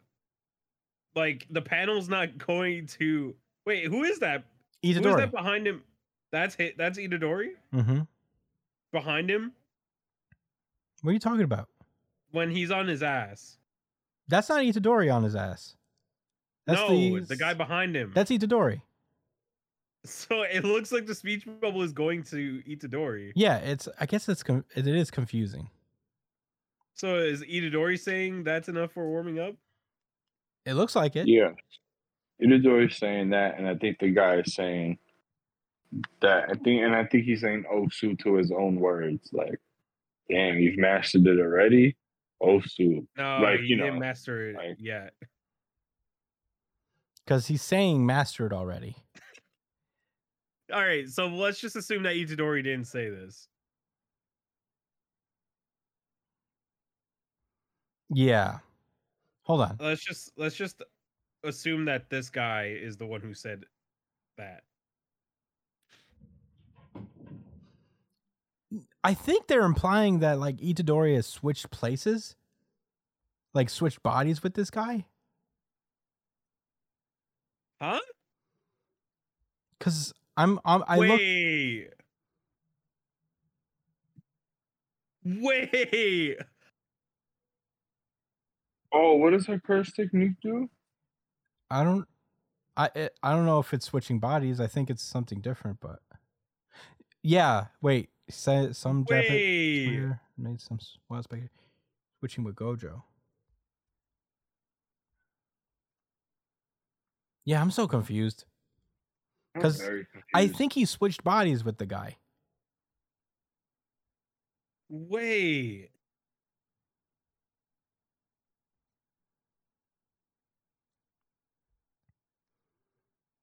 That is, if that's true. For what reason? Maybe that could be a way for him to kind of hijack Megumi out.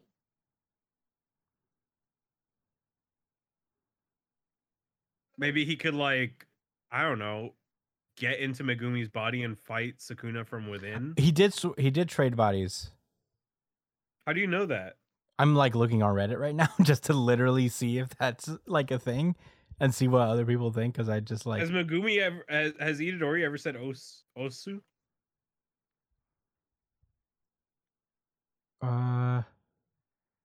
That guy. Maybe it's that guy's curse technique. I think he switched bodies with this guy. I think he switched like this guy's technique because we don't know his like curse technique. It could be switching bodies. Because this is definitely Itadori like referring to himself, looking down. He looks pretty confident. And it's this guy who responds as Osu, which is like, you know, if you remember Hunter x Hunter, that kid that goes Osu in Heaven's Arena. Wait, what the fuck? It's definitely not clear and very Jujutsu Kaisen of them to do this. But why? But why swap bodies? I think that's going to be explained later, probably. I don't think it's going to be explained anytime soon. Well, I hope it is. That's the sad part. Anyway, moving forward. Sorry for that confusion. What the fuck? Dude, wait, what? Sorry for that confusion. You Christian, you son of a bitch. You don't get to just do that. We have to. We have to just do that. You don't get to just do that, Christian. You fucking asshole. You make us sit here and look at this page, and then you just drop that on us, and then you're just like, weird. Okay. Anyway. I mean, there's nothing I could do. I just wanted a confirmation. It's like, did he switch bodies? It's very weird. It's very weird. Yeah, I guess I'm just like kind of used to this at this point because there's Akutami, for better for worse, does this a lot, where he's sometimes not very clear about certain things, and he doesn't really bother to explain. What's the name of certain the things. fucking sword guy? Do you know? I don't know I don't remember his name.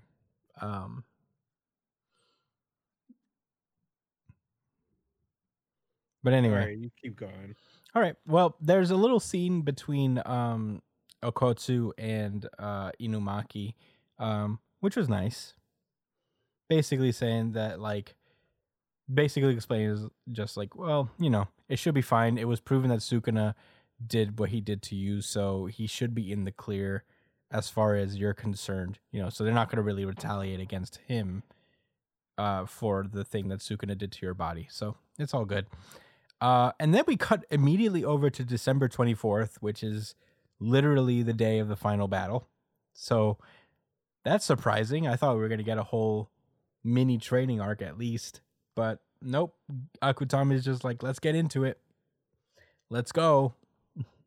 And basically, Kenjaku is like, well, while you're fighting Gojo, I'll pick off Culling Game players and, until today, if I had left Sukuna aside, Gojo would have killed me. So, but they're going to be having your hands full with you two, and it leaves me free to do whatever I want. So, later.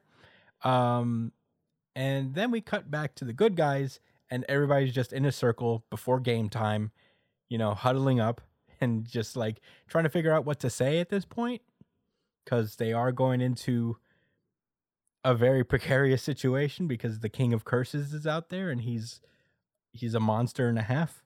So, and their only hope is Gojo. So basically they're like, I mean, there's nothing really to worry about. Gojo's always won before. So at that moment, Gojo comes in. He's got a cloak on. He's ready for battle. The other principal, the Rockstar principal that killed the Yaguchi, which is, I think his name is Yaguchi, the main principal guy. He's just there chilling. So. Like he's cool or something. Like I forgave him for what he did. Masamichi, I think his name is.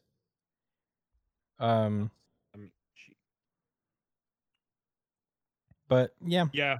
Yeah, Masamichi. Yeah, because I just remembered Masamichi Gang Better Ride. And so, he looks pretty intense. And Itadori is like, Sensei, your curse technique's in the way. And then Gojo snaps out of his intensity and he flops off his cape. He's like, give it to me. And they all give him a good slap on the back to motivate him in a cool Hajime no Ippo-esque moment. They did this to Takamura and Ippo as well. That was pretty cool. Everybody's like, let's go. Ace. Ace. So, everybody's cheering him on, and he's like, yeah, I got this. And the next panel is Sukuna looking evil, as usual. And that's where the chapter ends. Oh my god. We spent probably a little bit too much time on this chapter, to be fair. But still, a lot went down. Very excited for this. Josh, what did you think about Jujutsu Kaisen chapter 222?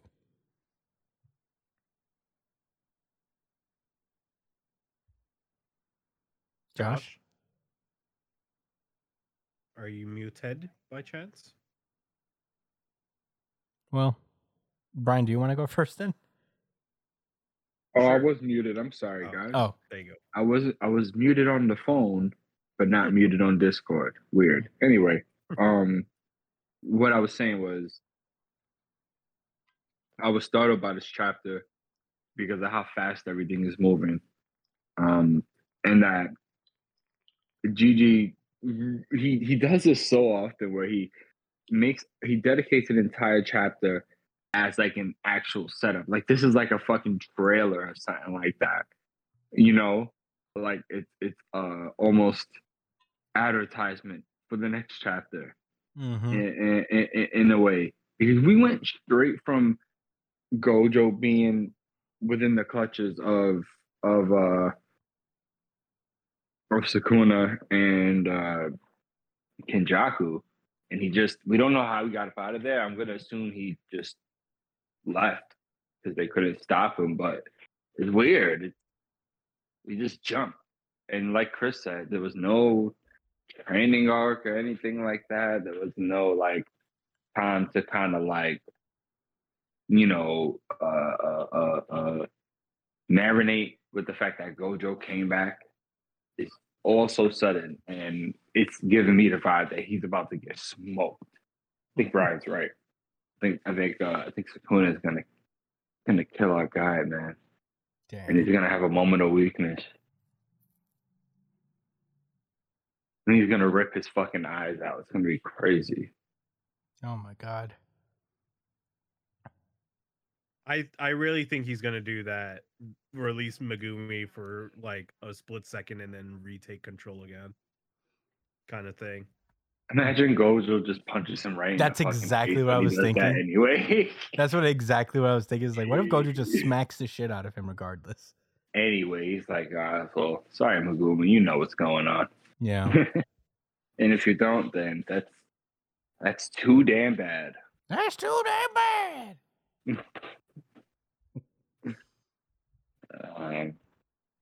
That's the extent of my thoughts, honestly. Brian, anything stick out to you? Yeah, I think it's fair. If we're gonna get on My Hero Academia for rushing, then we can get on Jujutsu Kaisen for it. I did. Like that. That's an insane amount of pace right now.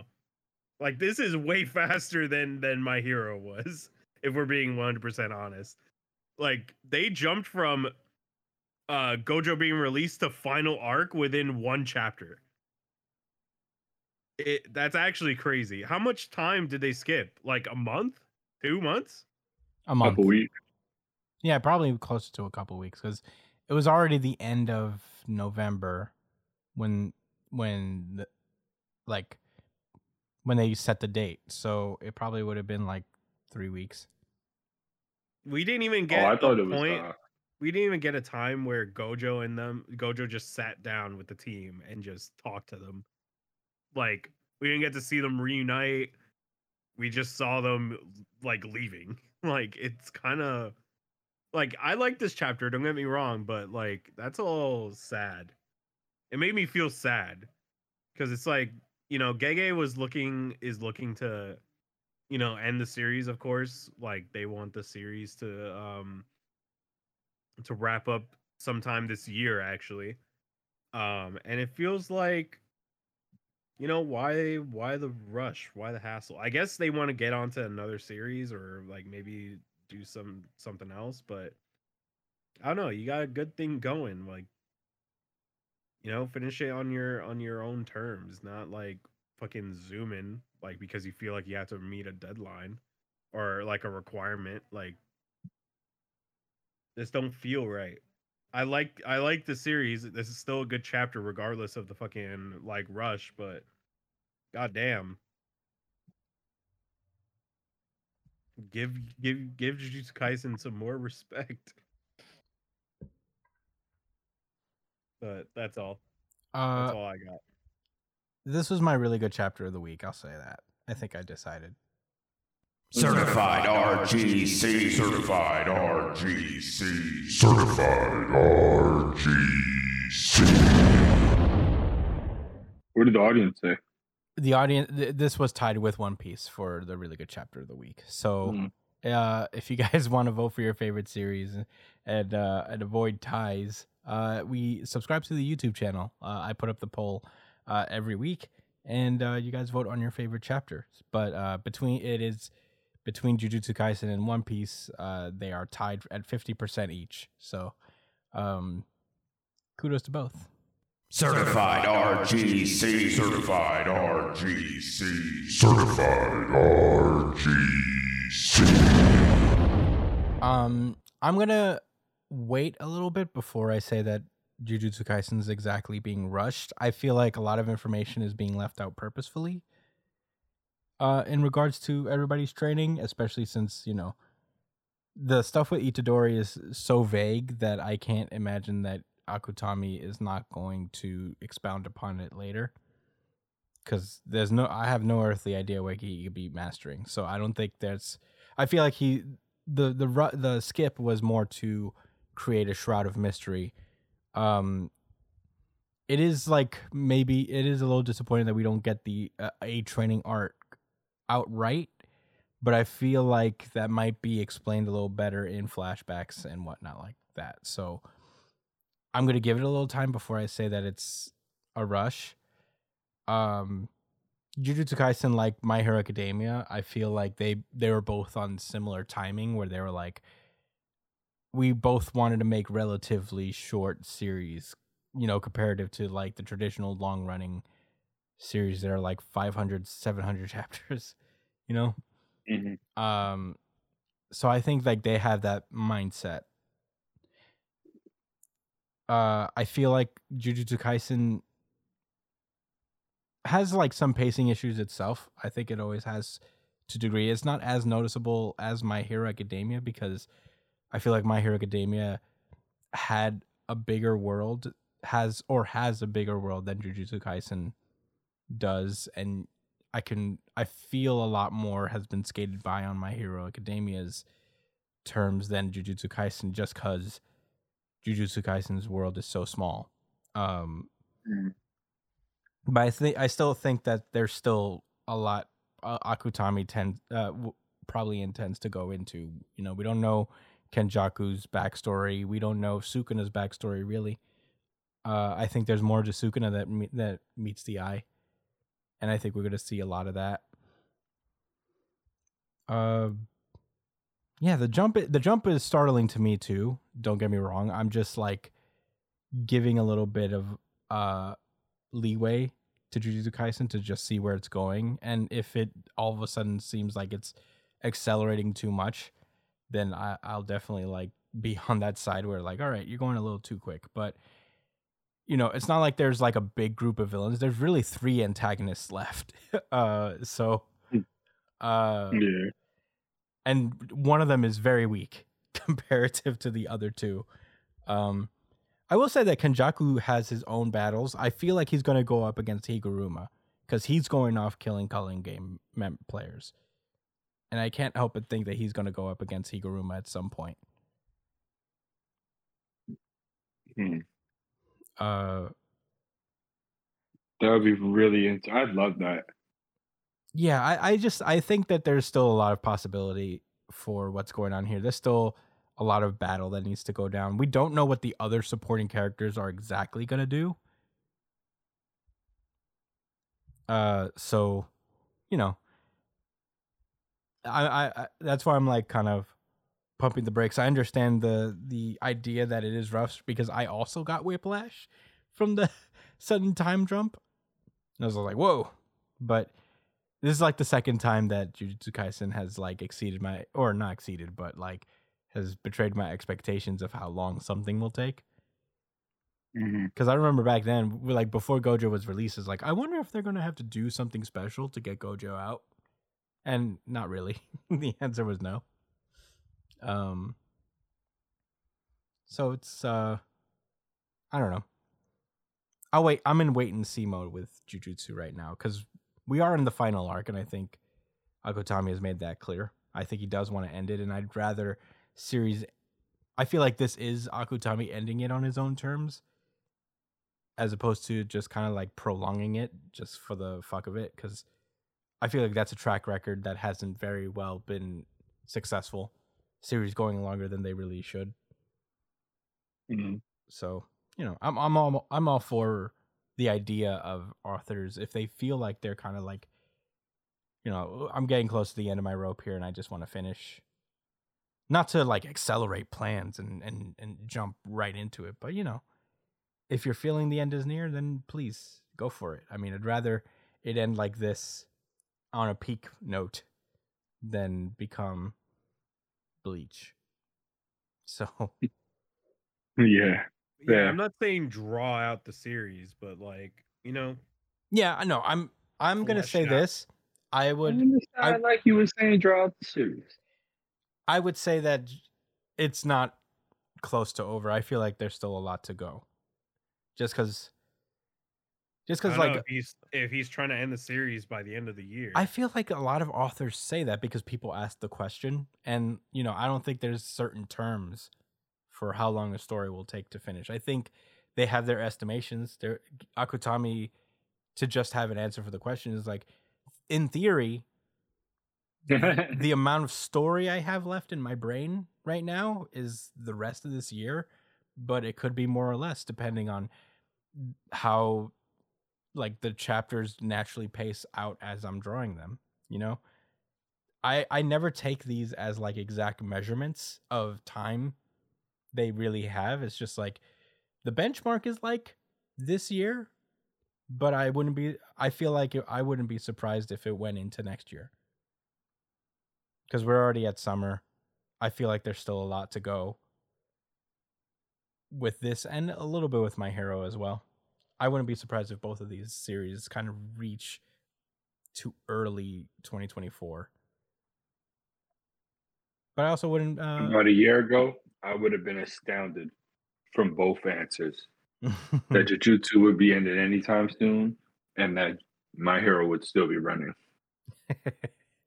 Yeah. Yeah, so I don't really like take those estimations to heart just because people are always asking that, It's like, when do you think your series is going to end? It's like, I don't know, man. A year? 5 years? They haven't drawn it yet. So I feel like when you draw a series, when you're like doing layouts and your panels and what you want to emphasize and how much space each moment takes on a page has a drastic impact on how long your story really goes for.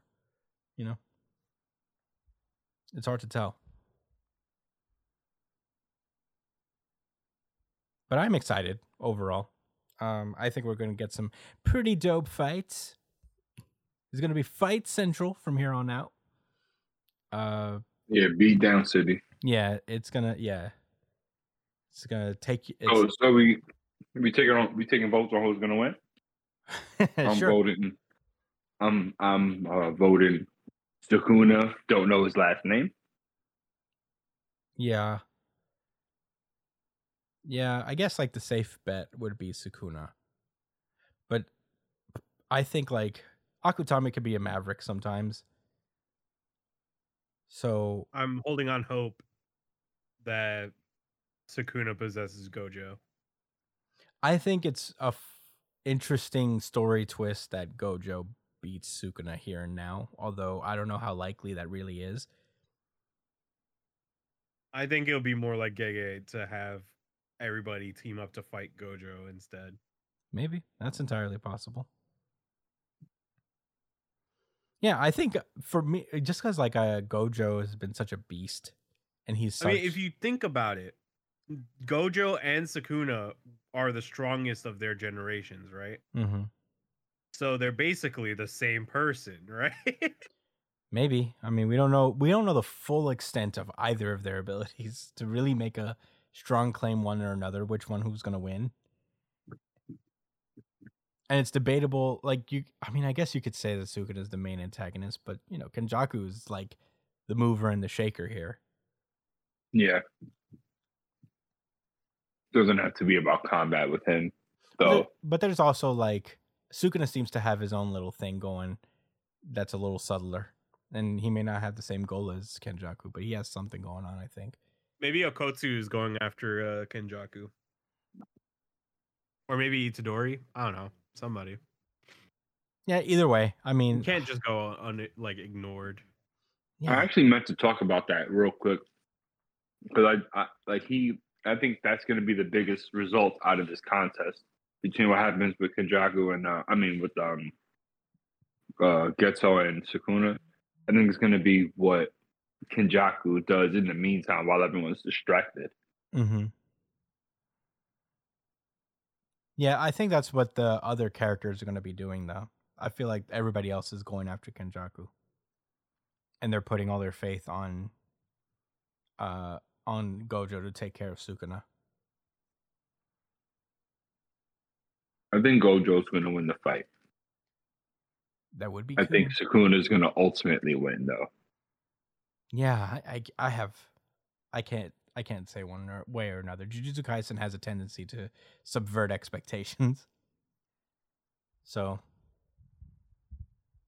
who knows, really?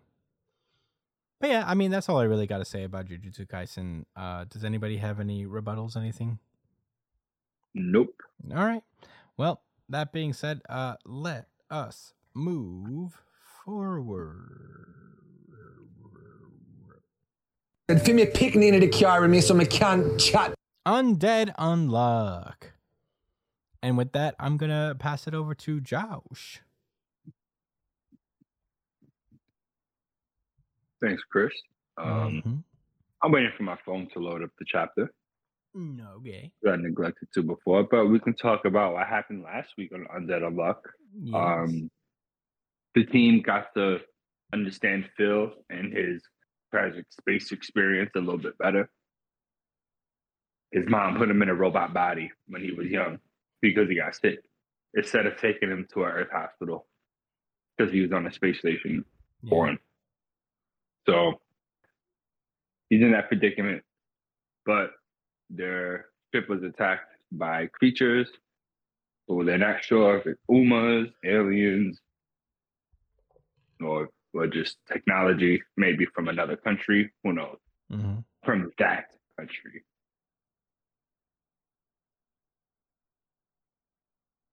Anyway, are we finished loading up yet? Damn. Yeah, you tell me. Okay, so anyway, chapter 158. Well, we start where the last chapter ended, where they got into a conflict with the creatures in that I just mentioned before that's attacking the ship. And they Phil helped them understand that the only way to beat them is by like kind of destroying them from inside. They're like that's where they're most vulnerable. And like, you can't really kill them with conventional means. Like you have Fuko shooting and Undercrease are just unloading on these guys, and all it's doing is kind of holding them back. So they're doing that, and they're trying to make it to the elevator so they can exit and head down to where Phil's mom is being held down. And right as they get into the elevator, you see one of these creatures get slammed into the door and get sliced in half, which is actually really impressive of the door's technology. I guess it is supposed to be an airtight seal, but it sliced right through him. Yeah. So that was rather incredible. The crazy thing is after it got chopped, it still was moving towards Phil. But it died in midair on its way to him. Keep that for note, guys. Fuko and the team are still trying to come to grips with what they just fought, and with how they're gonna deal with them in the future without Phil having to sacrifice his robot body. They also come to terms that it's not a Uma, because Umas disappear and the little things that they leave around just dissipate.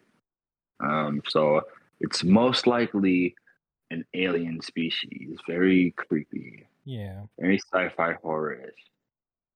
I don't like that they're bugs. I mentioned that last week. I'm gonna say it again. Yeah. It's too Not a fan. Not a fan. So they come to the resolution. We're gonna keep our eye out for weak points and stay on top of shit. All right, cool. While they're having this conversation, Phil kind of approaches Unseen, and he's like, "So, like, what's sad?" Which is what a crazy thing to ask. What is sad? What is sad? Like, damn, bro, do you know what happy is? Probably not. But yeah, right. If you don't know what sad is, I guess. But he actually takes this moment to kind of be a big brother in a sense, and he opens up to him. He's like, "Well, I remember I was sad when my father died, And Phil's like, well, why was that sad? He said, why was it? Because I wouldn't be able to see him anymore. And the thought of that, is what makes me sad. It feels like I see. He go boop boop beep boop bop in his head, makes some calculations, and then Beep says, beep beep "I beep see." boop. Does not compute. And then it says, "I see." Foop. And then oh, they kind of make a revelation here because I didn't actually know this, but Nico starts talking about how, like, asking, like, has his negation manifested yet? His unfeel, and Fuko was like, no, to my surprise. And she says it's because he could talk. So because he could talk, that means he doesn't have unfeel. I'm just gonna roll with that. Yeah. I'm just gonna roll with that one. Anyway, and so it's we have to. I guess they're gonna get to that moment. It's so tragic, man. He's not even gonna be able to communicate. It's gonna be like until. Yeah, basically. Right. So they finally make after they, the elevator gets down to the floor they need to go, and they get to the room where Phil's mom is being holed up, and there's all these bugs just swarming on the fucking on the unit, and it's, oh god, it's disgusting. It's like when you're outside. And if you have to move a garbage can or something, and you see a swarm of bugs. Yeah, literally your worst nightmare. You know what they look Yeah. like? They look like one of the neighbor monsters from World Trigger. Yeah, look like one of those guys too. That's what you was trying to think about last week. Yeah. I'm glad you found it. And you're right. It looks just like the big ones. Yeah. I know they have a name. I just don't remember what it is. This is a long time since we've seen one of them. Yeah, it's been a minute. Big neighbors.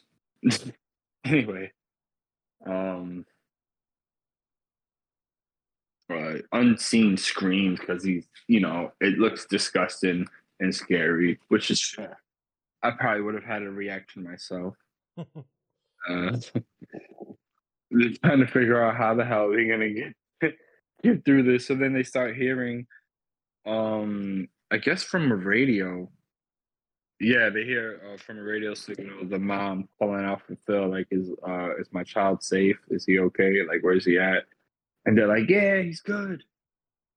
Yelling, like breaking the rule he just fucking told Unseen not to do. And mom was like, yo, y'all gotta take my son and get up out of here. It's too late. These bugs is gonna eat us. And as she's like letting them know that, the bugs start reacting like really aggressively, and they don't, the team doesn't understand why. So Nico tells them all to remain calm. He's like, maybe that was what they just reacted to. The mom is apologizing to Phil, and she's like, I'm sorry for everything. I'm sorry for keeping you locked up in the space station. I'm sorry for not bringing you to Earth when you caught the common cold and putting you inside a robot body instead. I dropped the ball there. Yeah, that was my bad. That was a poor decision. Yeah. I am very sorry for shoving you into that cold body. Yeah, I don't even know. Frankly, I don't know. I don't even know if you have a heart or even feelings. And it's like, well, I think you do know because you created that body. In human bodies, we can maybe, I don't know, maybe there's some spiritual aspect to it, but you made a robot body, so you should know. You're a bad mom. You're a bad mom. You're leaning on a scale of 1 to 10. You're like a 4 right now, or 3.5. I would say I would keep it at 4 because at least she saved him from the common cold by shoving him into a robot body. We can't stress the point enough that that's 4. That's 4 that material. was most likely the reaction. It had so so Phil was like, Mom, before you could tell he's not a failure or whatever, the team pulls up to the pod and they start kicking ass. And then I was like, please, like, stop, forget about me, just get up out of here. And Nico says some badass shit. He says, I'll be damned if I'm going to use his mother's death to teach him the meaning of sadness. Because he overheard that little conversation earlier. Yeah. Talking about he doesn't know what sad is. He doesn't even have unfeel yet. That's not right. He should know. That doesn't add up. So it's not going to be like this. And as he's screaming and having this reaction, one of the neighbor bugs pull up, and he realizes that, oh, I'm being targeted, like, outright, like, but why? And he starts to have an idea of why that may be. And then Phil comes in and saves him, and then does what he loves to do most so far in the second half of the series, which is to sacrifice his robot body. That's his favorite hobby right now. Very morbid, but he loves it. I like Smash Brothers and sacrificing my robot body. Yes. He'd love being a training dummy. Just go ahead. Train your combos on me. So, so that's funny. Phil takes over like one of the spears and uses it to get around. And he actually, and he goes like, "Are you trying to die?" And he was like, "I mean, I'm just trying to save mom. That's all I know." And Fuko comes in, shoots a fucking bad bullet at one of these creatures.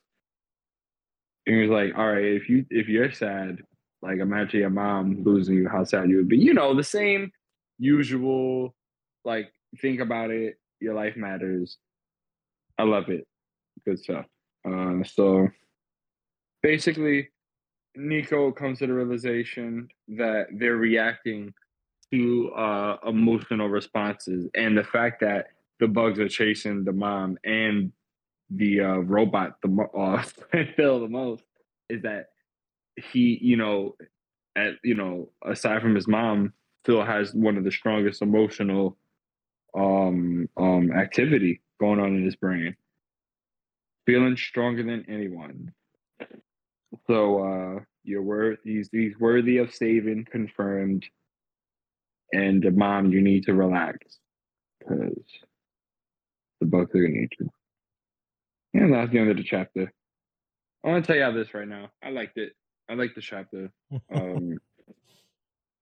It was a lot. It's they could kind of labor the point about caring and stuff, but it's not a bad message, so I'm not gonna be angry about it. But it was nice. I actually really liked how they confirmed that he did have feelings because the creatures was coming after him. I like that a lot. That was a sweet way to confirm that he's more than just a robot. Yeah. He is not 100%. Yeah, he is definitely not 100% robot. I thought it was like a sweet moment that them having history with Phil being the unfeel negator, them just seeing him as he is now, they're just like, I don't does he already have it? And it's really just he has the emotions, he just doesn't really know how to express them, or he doesn't identify them really. He knows that like the synapses are firing in his brain, but he really just doesn't understand or can't like quantify it really. So I guess the same way a regular child doesn't understand it, and you have to explain to them what their feelings are. So that's normal. Yeah, especially when I guess you do a body transfer of this magnitude, it's probably not going to be the same where there's like a physical response to your emotions, where it's all happening in the brain as opposed to you being able to, I guess, the involuntary things like frowning and crying, stuff like that, or it's kind of like closed off. It like if it's that physical embodiment of emotion is, I think, what the robot body takes away from Phil, as opposed to him really feeling things. Mm. So I think like that's what really like threw everybody off at first. It's just he can't express the emotion, but he's definitely having them.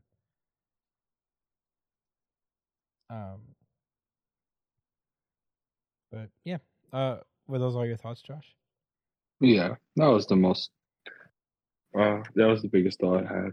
Yeah, I agree. I thought it was like a sweet little chapter, to be honest. I love Nico taking like kind of the big brother role. I think it's very endearing. Mm. You know, that's such a great line. Is I'll be damned if I'm going to use a mother's death to teach him the meaning of sadness. Right. You know, he's right. There are better examples. Yeah, we don't need this. Yeah, like, you know, not if it can be helped. Yeah, you know, like not having ice cream when you want it. That's sad. It's a way easier way to teach him the meaning of sadness. You know, stuff like that, more harmless examples of emotions as opposed to the sacrifice of his mom when they can still save her. So yeah, Nico's been kind of cool to watch, you know, just kind of like, cuz he is like this underneath all the logic and science, he is this little bleeding heart in a sense. He does care greatly about folks. But yeah, I don't have much else to say about it. I thought it was a nice chapter overall. Any rebuttals or anything, Josh? Nope. Alrighty then. Well, that was Undead Unluck then. And that has been our show. Whoa. Thank you guys so much for listening. As per usual, you can find me at the Chris Espinal on Twitter and Instagram. Josh at JDCole_37 on Instagram, at New Jump City Josh on Twitter. Brian is at b.esp on Twitter and Instagram. And check him out when he's streaming at twitch.tv/It's Punchline. Email the show itself at New Jump City on Twitter and Instagram. Please do so. That would be super cool. Subscribe to us on YouTube. Leave a comment if you prefer to do that instead of emailing. Let us know what you think of the show.